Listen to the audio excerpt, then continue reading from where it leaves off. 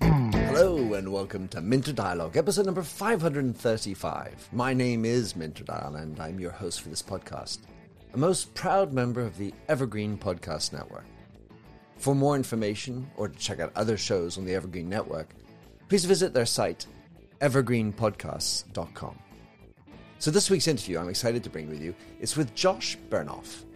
Josh is the author, co-author, editor or ghostwriter of 8 business books.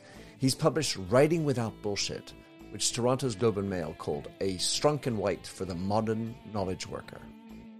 He was the co-author with my friend Charlene Lee of Groundswell, which was a Business Week bestseller.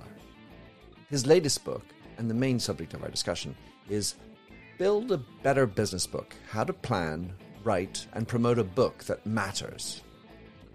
We discussed with Josh the why and how of writing a business book, some super valuable tips around how to position the book, how to get your book out there, the importance of an index, audiobooks, co-writing, and many other elements that can help a business book be successful. You'll find all the show notes on minterdial.com. And if you have a moment, please remember to go over and do a rating and review. And don't forget to subscribe to catch all the future episodes. Now for the show. Josh Bernoff, my goodness. Great to have you on my show. I followed your work. We've been connected through our wonderful mutual friend, Mitch, Joel, and several others on the wonderful writers group. Great to have you on my show. Josh, in your own words, who are you? I am a guy who helps authors to succeed. That's who I am in my own words. I've done all sorts of things in my life. I spent 14 years in startup companies. I spent 20 years as an analyst at Forrester Research, but I'm primarily an author, editor, co-author, ghostwriter, anything associated with business books. That's what I want to help people with. So why did you get into business books, Josh? I mean, there's so many other books out there that sell a lot, like novels and things, but why business books? Well, to be fair about it, I had always wanted to write a book. And I had dreams of being a science fiction writer, which was unrealistic. I had spent all this time in business, and I spent 10 years as an analyst at Forrester Research, and I was creeping up on the age of 50, and I thought, if I don't write a book by the time I'm 50, who am I kidding? So I said to the CEO of Forrester, who I had a great relationship with, it's been really good working here, but it's time for me to leave. I want to go write books. And to his credit, he said, well, why don't you write books for us? And I said, well, that might work out. Charlene Lee and I have been talking about a book about social media. Charlene, of course, was Forrester's social media expert. And he's like, great, let's do that. And man, what a wonderful way that was to get launched. So while working for Forrester, I wrote the first book. That's Groundswell, came out, was very successful. And that launched me. And I realized at that point that I love writing books more than anything else. And so everything since then has been an attempt to work on books as much as I could for the last 10 years of my 20 years at Forrester. And then for 8 years that I've been on my own, books is my thing. Big hat tip to Charlene. She's been on my show a few times. Mm-hmm. Brilliant woman. I could not possibly have had a better person to start with. Yeah. So, Josh, the idea of writing a book, certainly I'm familiar with the concept. I studied literature at university, and the idea of writing my own book seemed always the thing to do. Mm-hmm. Is that still something that's a valid thought today? Do you think that individuals who say, I need to write a book, should be doing it? And if they are doing so or thinking so, what makes that right? Well, in the process of researching my own book on business books, Build a Better Business Book, I surveyed over 200 business authors. And when I asked them, what was the main reason that you wrote a book? The number one reason was to share the knowledge that I had. And that generally is what animates people. They feel like they know something based on their experience or based on an idea that they've had that the rest of the world needs to hear about. And there is no better way to make an impact than with a book like that. But that doesn't mean that if you write the book, you will have the impact. Of course, there's an awful lot of other things that go into it. But if your book is about a new idea, powerful ideas about something that you've learned that you think the world needs to know, you can bend the way people think with a book. And it's really hard to have any other method that works quite as well as a book for doing that. So do you discourage some of the people who come towards you? In the end of the day, are all reasons for writing a book a good one? I discourage all of them. because they mostly have no idea what they're in for, right? And I mean, when I talk about book ideas, I say your idea has to be big. That is, it has to have an impact on a significant number of people. It has to be right. That is, you have to have some proof that you're not just making stuff up. And most importantly, it has to be new, because we don't really need the 20th book on email marketing. And so I push back on people's ideas. It's like, oh, I've heard that before. And I have to keep pushing on them until they come up with something that really is new. Or, that's very interesting that you think that. Do you have any evidence at all for what you're describing? And if the answer is no, I'm just going to blather on about it for 40,000 words. Don't really need that book either. And the result is that some people get discouraged, and good, because I've saved them from a huge amount of effort for something that won't matter. And some people are like, no, you don't understand. This is important, and here's why it is important, and here's how I know I'm right. And I'm like, okay, I can help. Now we need to help shape that into something that looks like a book, but at least you started with an idea that's worth doing. So yeah, I help half the writers, and the other half I make them go away and consider the error of their ways. Well, there are many things I want to get into, but let's start with the first thing. When I first saw the name of your book, or when we talked about it, I saw Build a Better Business book. And I was wondering, to what extent, Josh, you perceive writing a book as also a way to build a better business? Well, the name of the book, that's just a coincidence. And as I started to search it in social media and in Amazon, I'm like, oh, well, if you search Build a Better Business book, you find things about building a better business. That's not what I'm helping people with. But authors don't succeed by selling books. Another way to put that is anyone who is actually making a lot of money selling books is making a whole lot of other money giving speeches or in some other way. Or is famous independently. Right. So that means that you need to generate leads for your consulting business, or you need to develop a paid speaking business, or you need to add credibility for the company that you're working for. There usually is some other goal here. I can't resist mentioning here. Have you had Joe Polizzi on your program? No, okay. But I know who Joe is. Yeah. Okay. Yeah. So Joe is the content marketing expert, basically, one of the most prominent people talking about it. And he told me that his inspiration was a 1957 diagram from Disney that showed, how the movies and the television shows and the comic books and the music and the characters and the theme parks all basically supported each other and circulated around, and they were all ways that Disney made money. Well, if you look at what Joe did with content marketing, including successful content marketing books, they had training and podcasts and events and lots of other ways to monetize the ideas in the book. And the most successful authors are at the center of that sort of a thing, where they have multiple ways to take their prominence as the author of X, Y, and Z and turn that idea into revenue in a lot of different formats. So if I hear you right, Josh, in that sense, it sounds like everything needs to be congruent and related together, as in the business you're running, the speaking, the book, the podcast, everything should be highly related? It helps a lot if it is. So if you are, let's say that you're an expert in social media marketing, and you write a book about your experiences as a caregiver to someone who had a terminal disease.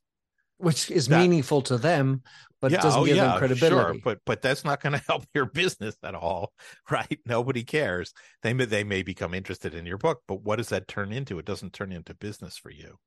So, yeah, and this makes sense. I think authors have a persona, and that persona is I am the most knowledgeable person about X, and that's what the book should support, is the idea that you have written down the most important concepts about that same topic. Yeah, this speaks into the next question, which looks at this notion of better. Mm-hmm. What is better? And presumably the way to qualify that is around success, but what is success for you? Now, I think that's the way for writers to think about this is better equals I've helped people. So Impact. if people read your book and they actually change, I'm going to change the way I think about strategy. I'm going to change the way I do leadership. I'm going to change the way I develop software. There's a lot of different possibilities, but they need to read your book and actually act differently as a result of it. And if you generate that sort of success with the readers, then you will generate success for yourself, because what happens after that? The person changes. Now they develop software a better way, and then they tell their friends and their people that they work with, you got to read this thing. That's the way to do it, and then the word spreads that it's successful. So that's what it all comes down to: is can you help readers to solve the problems that they have? Sometimes I talk to like psychologists. They went into psychology because they had a psychological issue, and then they become a psychologist to fix themselves. To what extent do you think that writing a better business book can help you fix yourself? uh Unless you have serious confidence problems, this is not the way to fix your psyche. I have heard people say, oh, well, I got to the end of the book, and now I feel better about myself. It's funny. There's a really talented woman who I edited her book with a co-author. And when we got to the end of the manuscript being done, she was like, let's write another one. I'm like, no, wait, you have to publish and promote this one first. But it was clear that had encouraged her. But I think more important is that when you write a book, you fix your ideas, because you're going to have to think about who is this for and who is it not for. You're going to have to think about how much do you have to budget for this solution that I'm coming up with, or what are the 7 steps that people need to do, or what people disagree with me and what are their counter arguments and how can I take them on, or really challenging, are there any case studies that I can cite of people who've done what I said and it actually worked for them? And the result of all of that work is that you now have a bulletproof idea. You have an idea that's fleshed out in detail. And so writing doesn't solve your personal issues so much as it solves your idea issues. That's what becomes bulletproof.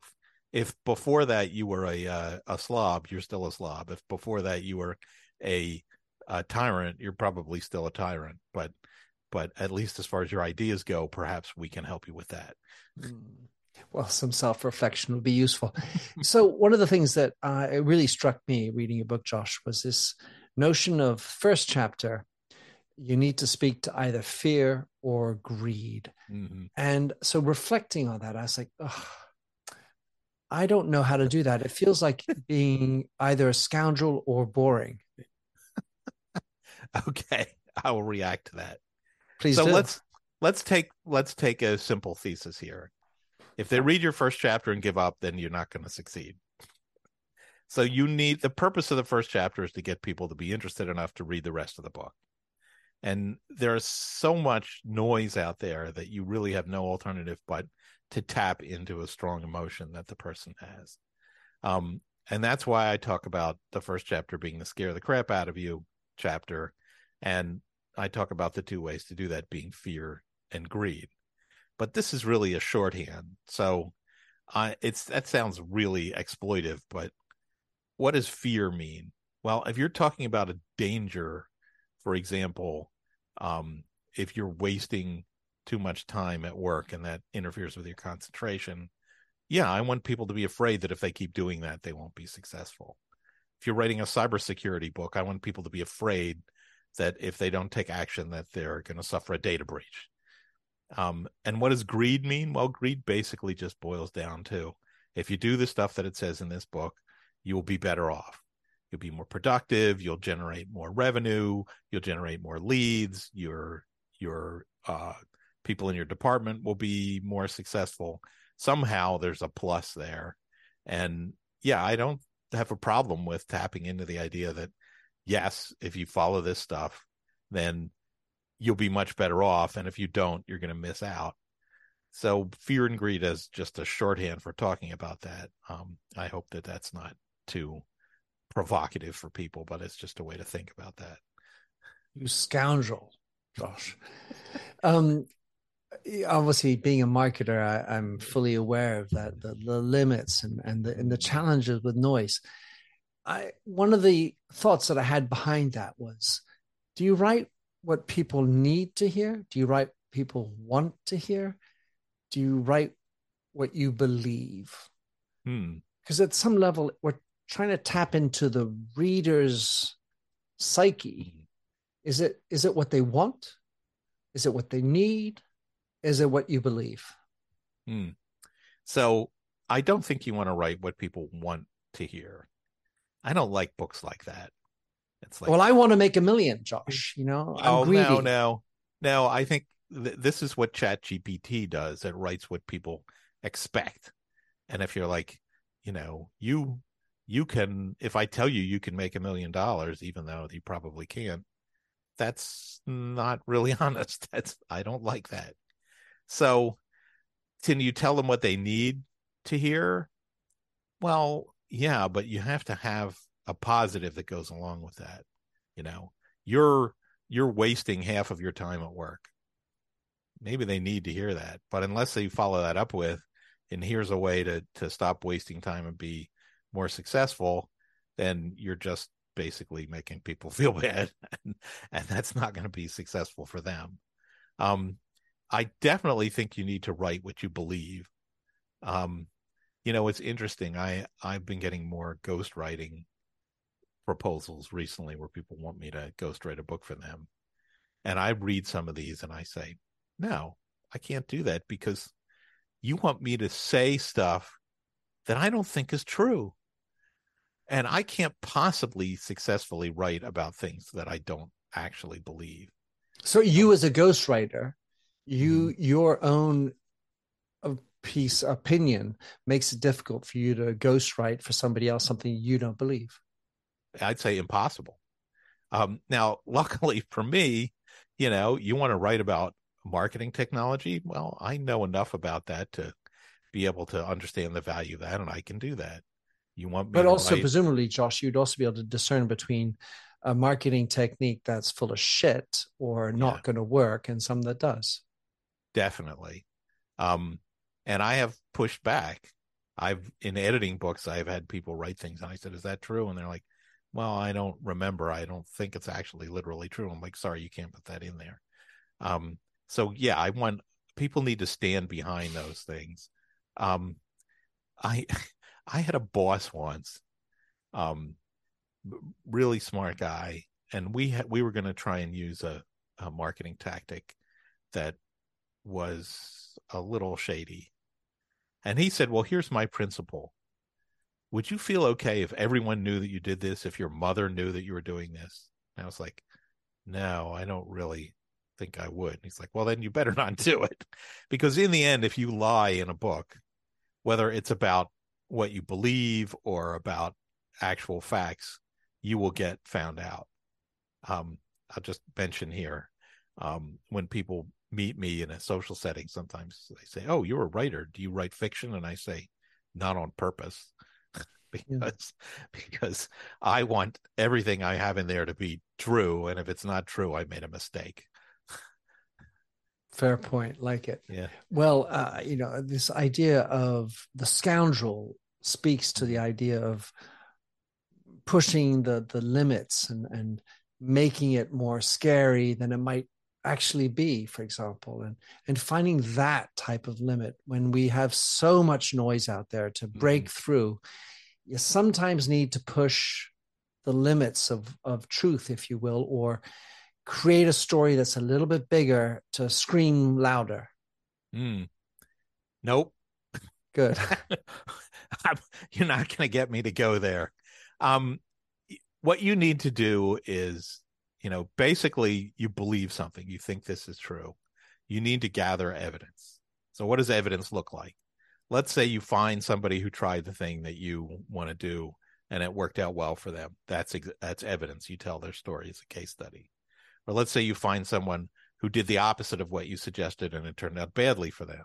Okay, that's evidence too.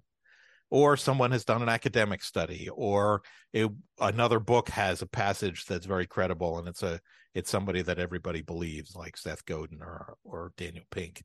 Yes, you quote those people. There's always evidence. Now, you may be wrong.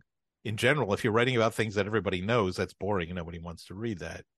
But you should at least be able to create a plausible case that you're right. And if you don't believe what you're writing, it's going to be very difficult to be convincing. I don't know. There's not that many authors that I know that are scoundrels. There are none that I respect that are scoundrels. And so this idea you have of the scoundrel author is, I think, a lot rarer than you might think it is. Well, I especially think of the scoundrel marketer who, writes an email title that has nothing to do with the content, or, those type of idiots that pollute our world. Yeah. Well, I guess I would say that it's much easier to be a lying faker in a 280 word email or a 30-second television commercial than it is to be one in a 55,000 word business book.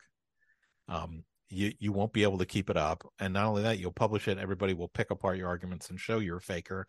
And then you'll be exposed to the world. So not so much of a problem for authors. All right. Well, Josh, let's look at the other side, the truth. Because truth, let's say, is the honest version. And I have specific experience in writing a biography where some of the truth hurt others. And so it was factually correct, but not pleasant for others to hear. You were talking before about what your mother wouldn't want you to know about, or was a lie, fake. But what about truth? Well, I think painful truths need to be accompanied by some sort of a prescription for how to fix things. Now, if I was writing a book that was a biography, maybe it's necessary to describe those truths in a way that isn't comfortable for everybody. But that's a different kind of book. I'm mostly considering what you might call prescriptive books that identify a problem and suggest a solution. And they don't tend to have that kind of ugliness in them. It's interesting. There are often case studies about people who made mistakes, and occasionally you'll get those people to go on the record, but usually not. And so you end up writing and saying, well, once there was this person who tried this, and this is who shall remain nameless. Yeah, and that anonymized case happens often. It's still important that it is a real person. You're not making it up, but there's no point in attempting to humiliate them unless it's been published somewhere else and you can reference it. They're probably going to have to be anonymous, right? Otherwise libel. So it's well, you're still telling the truth about the terrible thing that they did. Yeah, right. We just need to be prepared to back it up. But so obviously we're talking about nonfiction, which is why truth seems to be an appropriate sort of moniker to be talking about.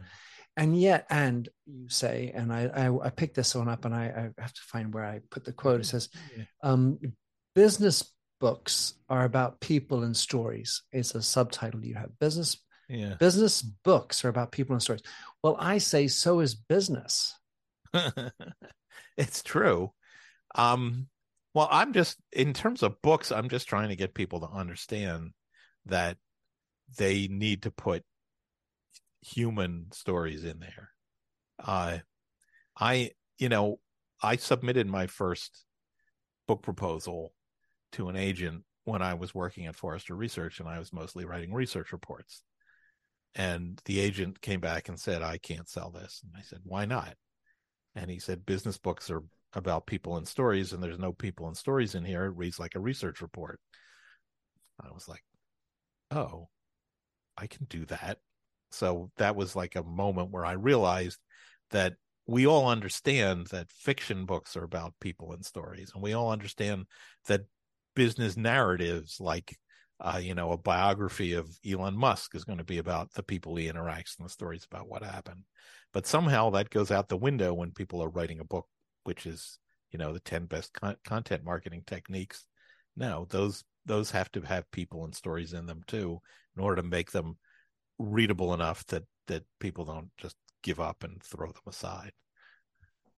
You've got questions, we've got answers. Business leadership, ownership, and sales can be challenging. Tune into the Accelerate Your Business Growth podcast to learn from the world's experts. Join me, your host, Diane Helbig, as I chat with people who have expertise in various areas of business.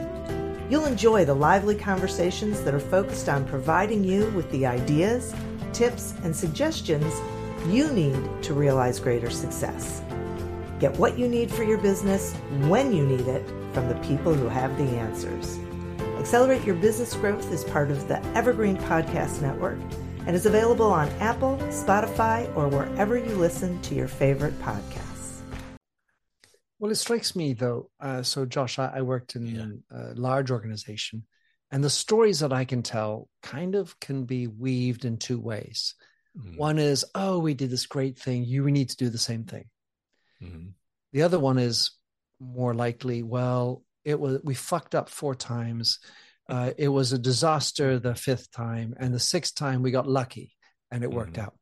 So I can tell a story, like fibbing type of story, or I can tell a story that makes me look good, or I can tell you a story that makes you want to do the same thing. But it's very rare, especially if you're an outside person or a consultant or whatever. You actually know the shenanigans, the challenges, the real shit that went down underneath the exercise you successfully put out. I think it may not be as rare as you think. Perhaps not all of the detail, but the stories that tend to show up in business books, when they make sense, when they're most readable, it's this company tried this person tried this, it didn't work. They had this problem, they tried this, it didn't work. They were on the verge of giving up, and then they said, let's try this thing that nobody's ever tried before. It worked, and then they had to figure out why and figure out how to measure it, and one of the things I find most humorous is often, at the end of this, you tell this story, this dramatic story, it's got a downturn and then a triumph at the end of it. And then you share it back with the corporate people at that company just to get approval to be able to get everything straight. And they're like, you can't say bad things happen in the middle. For example, I'm like, yeah, hell of a story. Things were great, and then we tried some things, and then they were great after that. And nobody wants to read that. That has no drama to it. We all have problems, and to be fair about them is crucially important. So, yeah, I mean, every story's got to have some frustration in it, or it isn't realistic. That's true. I mean, obviously, that's the nature of storytelling. Yeah. And I observe, though, that a lot of people that recount stories that haven't actually lived through it.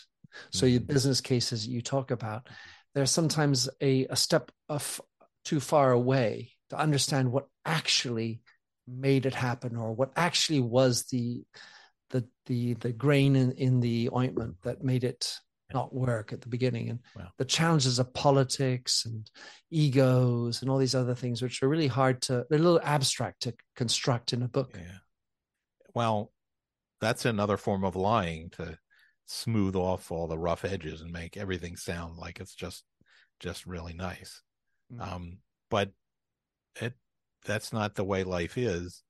And if you're advising people who are in big companies and you say, well, here's what this person had to do to convince their boss about this, or, these are the corporate policies, and this is how they had to evade those corporate policies to prove that this would work. It sounds real because everyone's like, oh yeah, I know what that's like. Rolling of the eyes, like, oh, well, that guy. Yeah. It's that sort of thing is part of what you need to describe. And let's be fair about it. If all of your stories were, this person got tangled up in a bunch of corporate red tape, they tried a bunch of things that all failed because they didn't have enough vision and because their company undermined them, and as a result they lived unhappily ever after, nobody wants to read that. That's terrible. Woe is me. Yes. All right. So, Josh, you got this chance to work with a book while you're working at Forrester with Charlene. Yeah. And you have I think it's a chapter on the employee author. And you quote a man who was kind enough to blurb my own book, Maurice Levy, who I know very well. And I think that his attitude seems very good. So writing while being an employee in a company, on the one hand, there's the boss of the employee and there's the employee. Give us some parameters for making that successful. Okay. So most important rule is don't hide it, because there's so many problems that can happen from that. One is you get toward the end and the company's like, actually, all of the intellectual property you create here belongs to us by contract, so you can't publish that because it belongs to us. Well, that's a lot of work wasted. And if you're going to publish things that will be embarrassing to the company, or even that they haven't got any approval on, that's not going to work out either. So basically your objective as an employee is to say, this book will help the company. And usually it does. If you're in the part of the company that gives people marketing advice and you're writing a book about marketing, then the company will get known for that knowledge that you're sharing, and you'll get to go out and give speeches about it, which will spread the idea further. In fact, if you align your interest with the company, it can be very successful. I will tell you that at Forrester, where I co-wrote 3 books and edited 2 other ones for other analysts, their public relations group was fantastic because they were always giving research information to reporters who loved hearing about it. So they were excited. The PR people were excited about promoting these books, and the result was really very effective. And that's it's hard to substitute for that. I recently helped out a guy who's the head of a research institute, a medical research institute, and his PR people had managed to get him interviewed and quoted in the New York Times and the Wall Street Journal. And I'm like, this is an awesome asset to have these people working with you. The last thing I think people need to think about, though, is what happens when you leave the company, because everybody eventually goes on to a new job. And at that point, there's going to be some fighting about who has control of the intellectual property, which is something that has to get settled ahead of time. And you may need to have some kind of a sort of separation agreement about it. The perfect example is Groundswell that Charlene Lee and I worked on. About 6 months after the book was published, she left Forrester.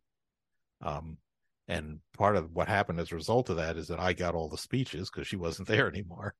But she had to reconstruct the ideas with her own research completely separately, because our agreement was that Forrester owned all of the intellectual property, and she was cut off from that when she left and started her own business. So that you need to think about what will happen when you finally leave. Yeah, the divorce. Always good to think about the divorce before it's unhappy. Speaking, well, I want to get into the divorce or at least the co-author in a moment, but what about as a boss? Some guy, I run up to you, hey, Josh, you're my boss. I'd like to write a book about my experience in the company. I think I'm really great. I've got a personal brand. I really want to promote myself. Hey, Josh, you don't have one, but hey, stuff it. I want one. I'm just imagining myself and the boss saying, "Go screw yourself, forget it." Exactly. But usually people who are in a position to write a book have attained visibility already. So if you're known as the expert on, let's say, smart speakers, or the expert on using AI to do chatbots or something like that, you already probably have visibility. You've given speeches at conferences. You represent your company, and it makes sense for them to continue to invest in you and your image. So the boss in that situation is not going to be hit blindsided by this sort of thing. It's like an extension of what you're already doing. And if you don't have that kind of visibility, then you probably don't have enough sort of grit, enough real knowledge to be writing a book anyway. Well, my experience, I worked for L'Oréal for 16 years, and I think there's also a European twist to the way that companies think about this thing, and the idea of an individual as an employee becoming a star, having their own URL and all that. It's somewhat foreign to many types of management, I would say, in a fear and control type of space. Yeah, I have to say that it is a much more of an American phenomenon. It doesn't tend to happen in Asia, and from the European companies I've interacted with, it doesn't happen so well there either. And so I don't really have a lot of experience advising people who work in companies in Europe and want to do this, but it certainly seems as if it would be a lot more challenging. Well, the call I make is that as a boss, if you're listening to this, you need to get with the program. Well, that's my angle. Yeah, but culturally, that may be challenging. I mean, bosses have bosses too. So indeed, they do. Yeah. What about co-writing, Josh? Sorry, what about co-writing with somebody else? And how do you deal with that? And thinking about the divorce at the end, and what are some of the parameters for choosing a co-writer? Well, the most important thing is that you share a vision, because you can't write two separate books. You have to write the same book. And that vision could come from anywhere. I mean, in my book with Charlene Lee, it was basically her ideas. I was the writer and she was the person who had the strong ideas. By the time we got to the end, I had added my own ideas, but that was where the vision came from. It came from her. You also need to have a clear idea of how you will divide up the tasks. And it's generally good if your skills are complementary, not similar. So while Charlene was a good writer and has written a number of good books on her own, she just was so busy she did not have time to do this. Whereas I was a very good writer, and I had made this arrangement to have the time to write it. So I was basically the writer. She was the idea person. That was a good way for us to divide up the tasks. You also might have, say, the back half of the book is about how to do this in corporations, and the front half of the book is about how to do this in dealing with consumers. So maybe one's an expert on one part and one's an expert on the other part. The other interesting thing is how to get to how to get to a conclusion. So in the case of my working with Charlene, I would write chapters, then she'd review them, except a few chapters she wrote, and then I would review them. And that was a relatively efficient process. But if if you have, let's say, two authors and an editor, and everyone's reviewing what everyone else does, you'd think that multiple people would be more efficient, but it's actually less efficient in that situation because of all the communication back and forth. So some sort of discipline about how you're going to get to a conclusion helps. I got to bring up one other thing here, which is that you need to design a plan and stick to it. So some authors are like, oh, I'll just write bits and pieces and glue it together. And it doesn't tend to work well, but if you have a co-author, it's a disaster. So you need to be like, okay, chapter 3 is going to cover this. I'm going to write that. Chapter 5 is going to cover this. You're going to write that. And, here's how the review process will go. I've only co-written one book. And so my experience thinks about things like, well, on the cover, are we going to go by alphabetical order or first? Always important. Yeah, indeed. That kind of stuff. And then on the back end, the promotion side. Oh, well, I've got hundreds of thousands of followers. You've got only 10,000. So I'm going to be useful at that end, and the negotiation of the whole spectrum. Yeah, no, that's I can relate to that. I've had many conversations like that. As far as whose name goes first, if it's two people who are relatively unknown, then you'll have to flip a coin or something. But in general, the most well-known person is the person whose name goes first because their name is likely to sell the book. And brush off your ego and let it happen.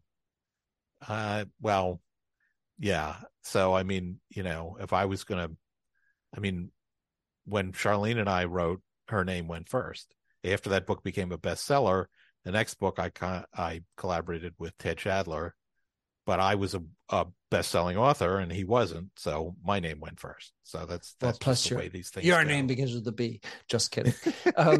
So, yeah. Josh, I've written a few books, and one of the areas I've always struggled with is the selling part. Perhaps because I don't have a fearful or enough greedy stroke, you might say, but PR agencies for book writers, what is the secret sauce for getting a good PR agency? Oh, gosh, I wish there was a secret I could just reveal. They all promise, I have these relationships with these journalists and I can get you on 27 podcasts and whatever it happens to be. But it's a combination of legwork and strategy. So the first question is, can you actually develop a strategy together? And that's helpful. When I do this, I've done this so many times that I have plenty of PR ideas myself, but many people don't have that knowledge of promotion. And then it's a question of, okay, you're going to reach out to 116 podcasts. Well, how are you going to do that? And how are we going to line things up if someone happens to agree to it? So it's I think I have this acronym, a sort of initialism in the book PQRST that are 5 things for people to think about. P is positioning, who's the book for and what is it, what problem does it solve? Q is the question, what's the question that it actually is going to help that reader with. And then the R, S, and T are the tactics. R is reach, how are you going to get reach? S is spread, how are you going to get them to spread the idea after they've heard about it? And T is timing, because it's really helpful to take all of this activity and compress it into a couple of months around the book launch, so that people hear about it over and over again. Yeah, there is, no first time, second time. You're when you launch, it's new. I think that some books can sort of maybe do a launch over 1 year. That's my opinion. Mm-hmm. But basically, you're better off when it's hot and new, right? I would certainly agree with that. But one of the things I'm learning is that some of this outreach takes a lot more months than I thought it would.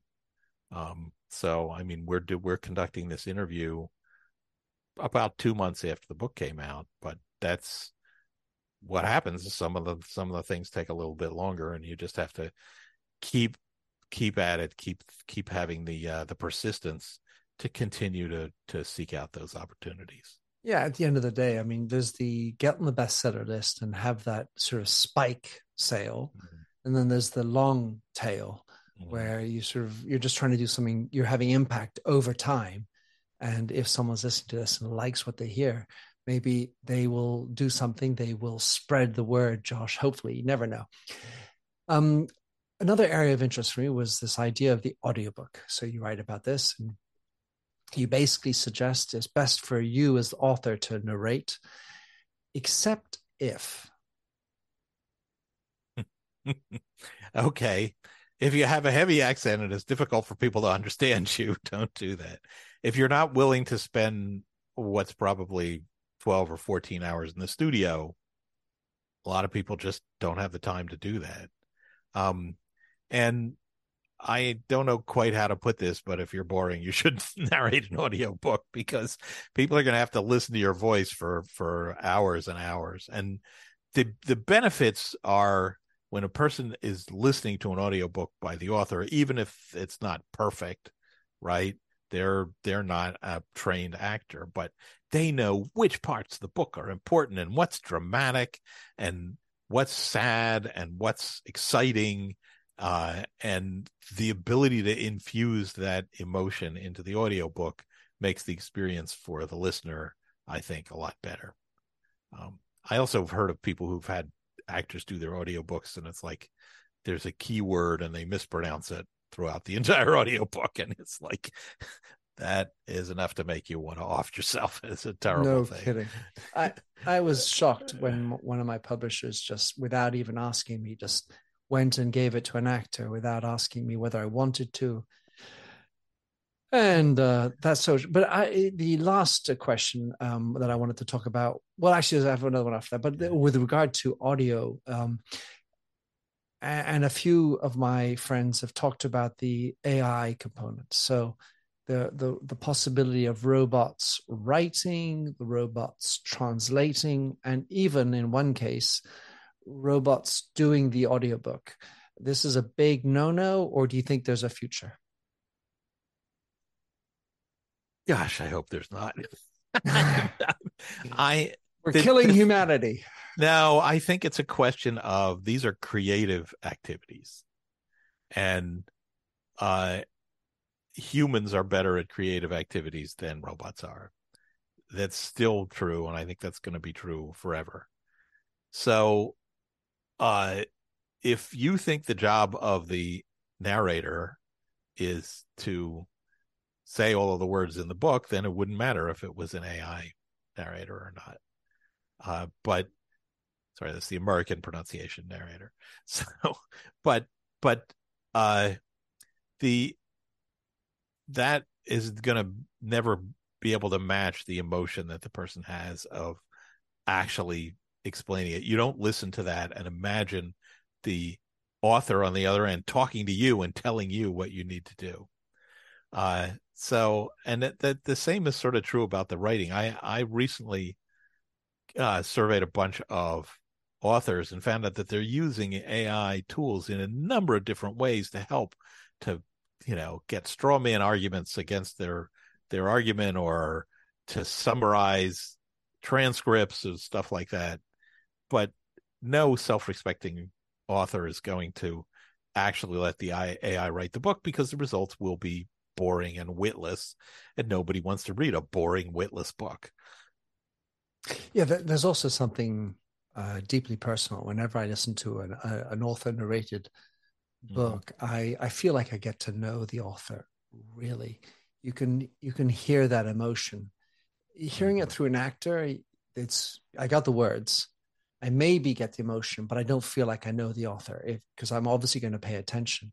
And something else you do write about, Josh, which I enjoyed, is this idea of trying to be the most interesting person. How does one become the most interesting person, i.e., not boring? How do you become an interesting person? I don't know how you become an interesting person. I think, I used to, I'll just tell an anecdote here, which I think will help, which is, when I was an analyst, I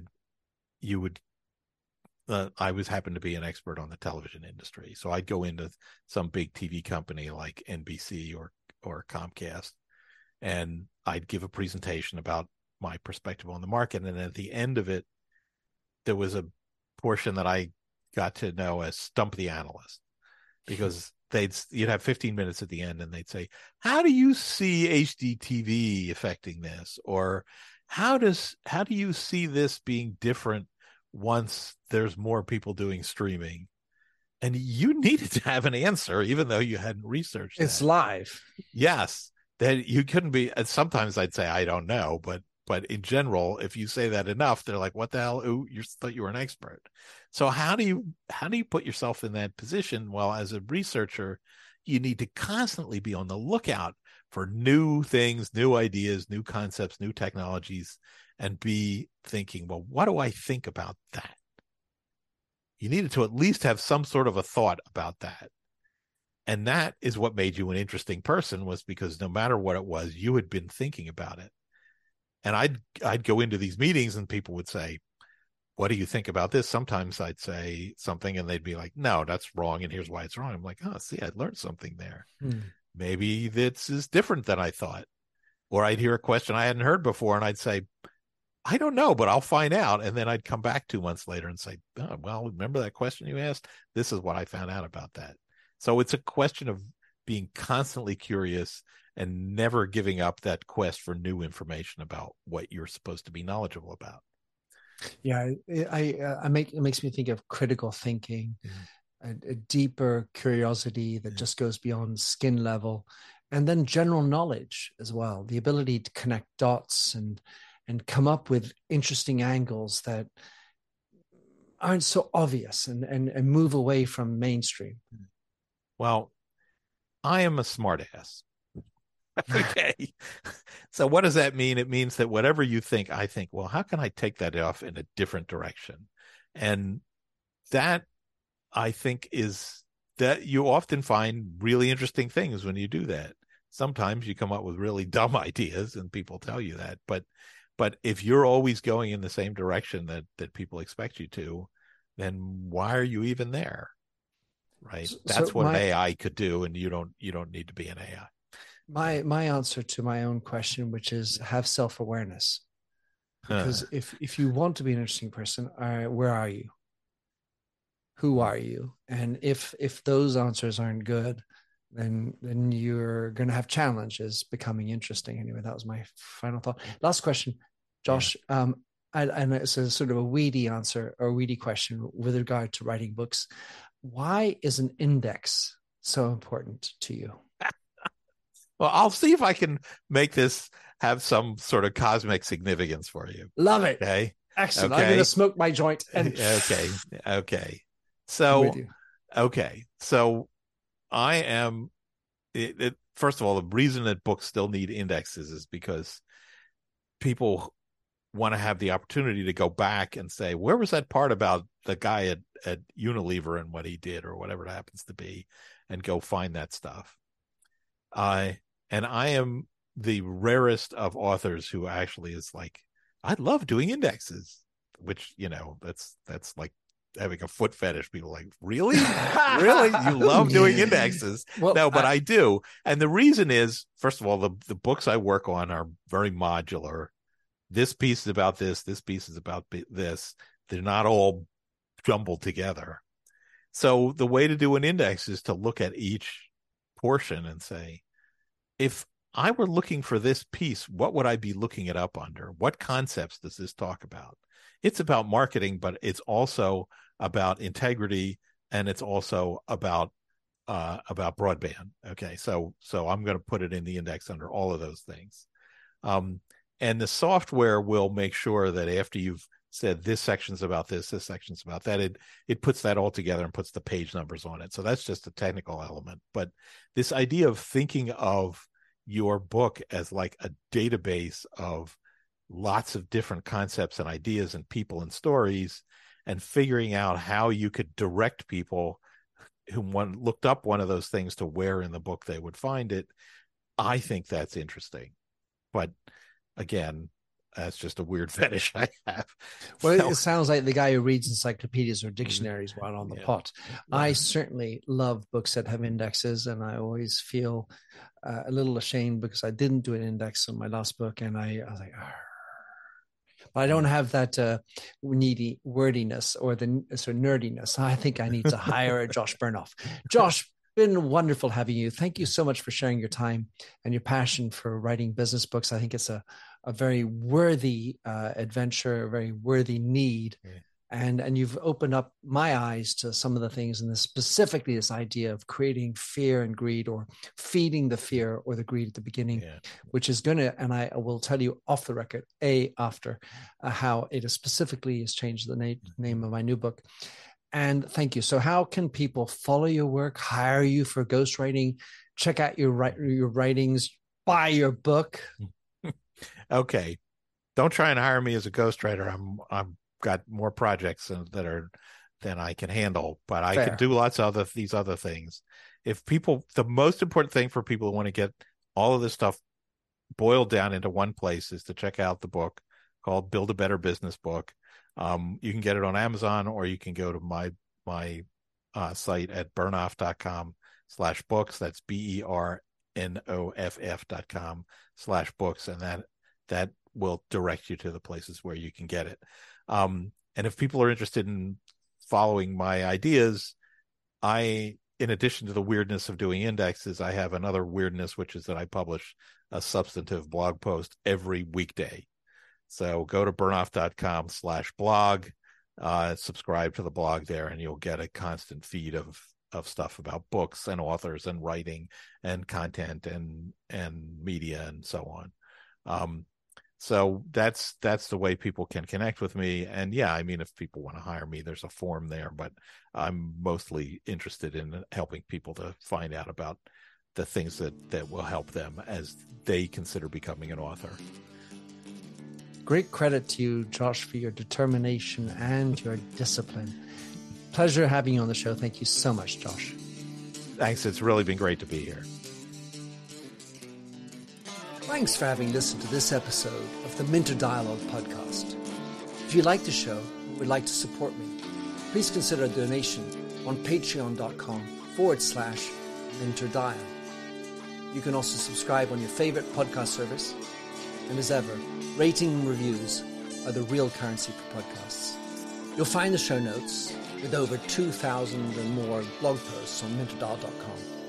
Check out my documentary film and 4 books, including my last one, You Lead, How Being Yourself Makes You a Better Leader. And to finish, here's a song I wrote with Stephanie Singer, A Convinced Man.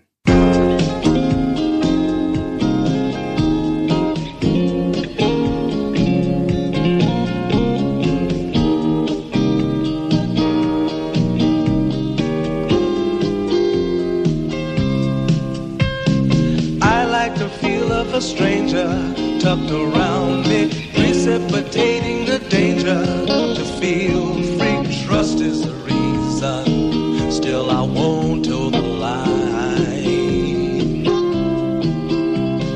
I sit here passively, hope for your respect, anticipating the thrill of your intellect. Maybe I tell myself there's no use in me lying. I'm a convinced man, building an urge. I'm a convinced man, to live and die submerged. A convinced man, in the arms of a woman. I'm a convinced man, challenge my fate. I'm a convinced man, competition's innate. A convinced man, in the arms of a woman. Despise revenges and struggle with deceit. Live for the challenge so life's not incomplete. What's wrong with challenge? I know soon we all die. I like the feel of a stranger tucked around me, precipitating the danger, to feel free. Trust in my reason and let me show you why.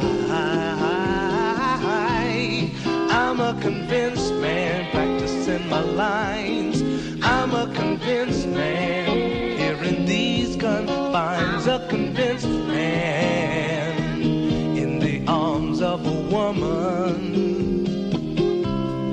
I'm a convinced man, bit to the test. I'm a convinced man. I'm ready for an arrest. I'm a convinced man in the arms of a woman.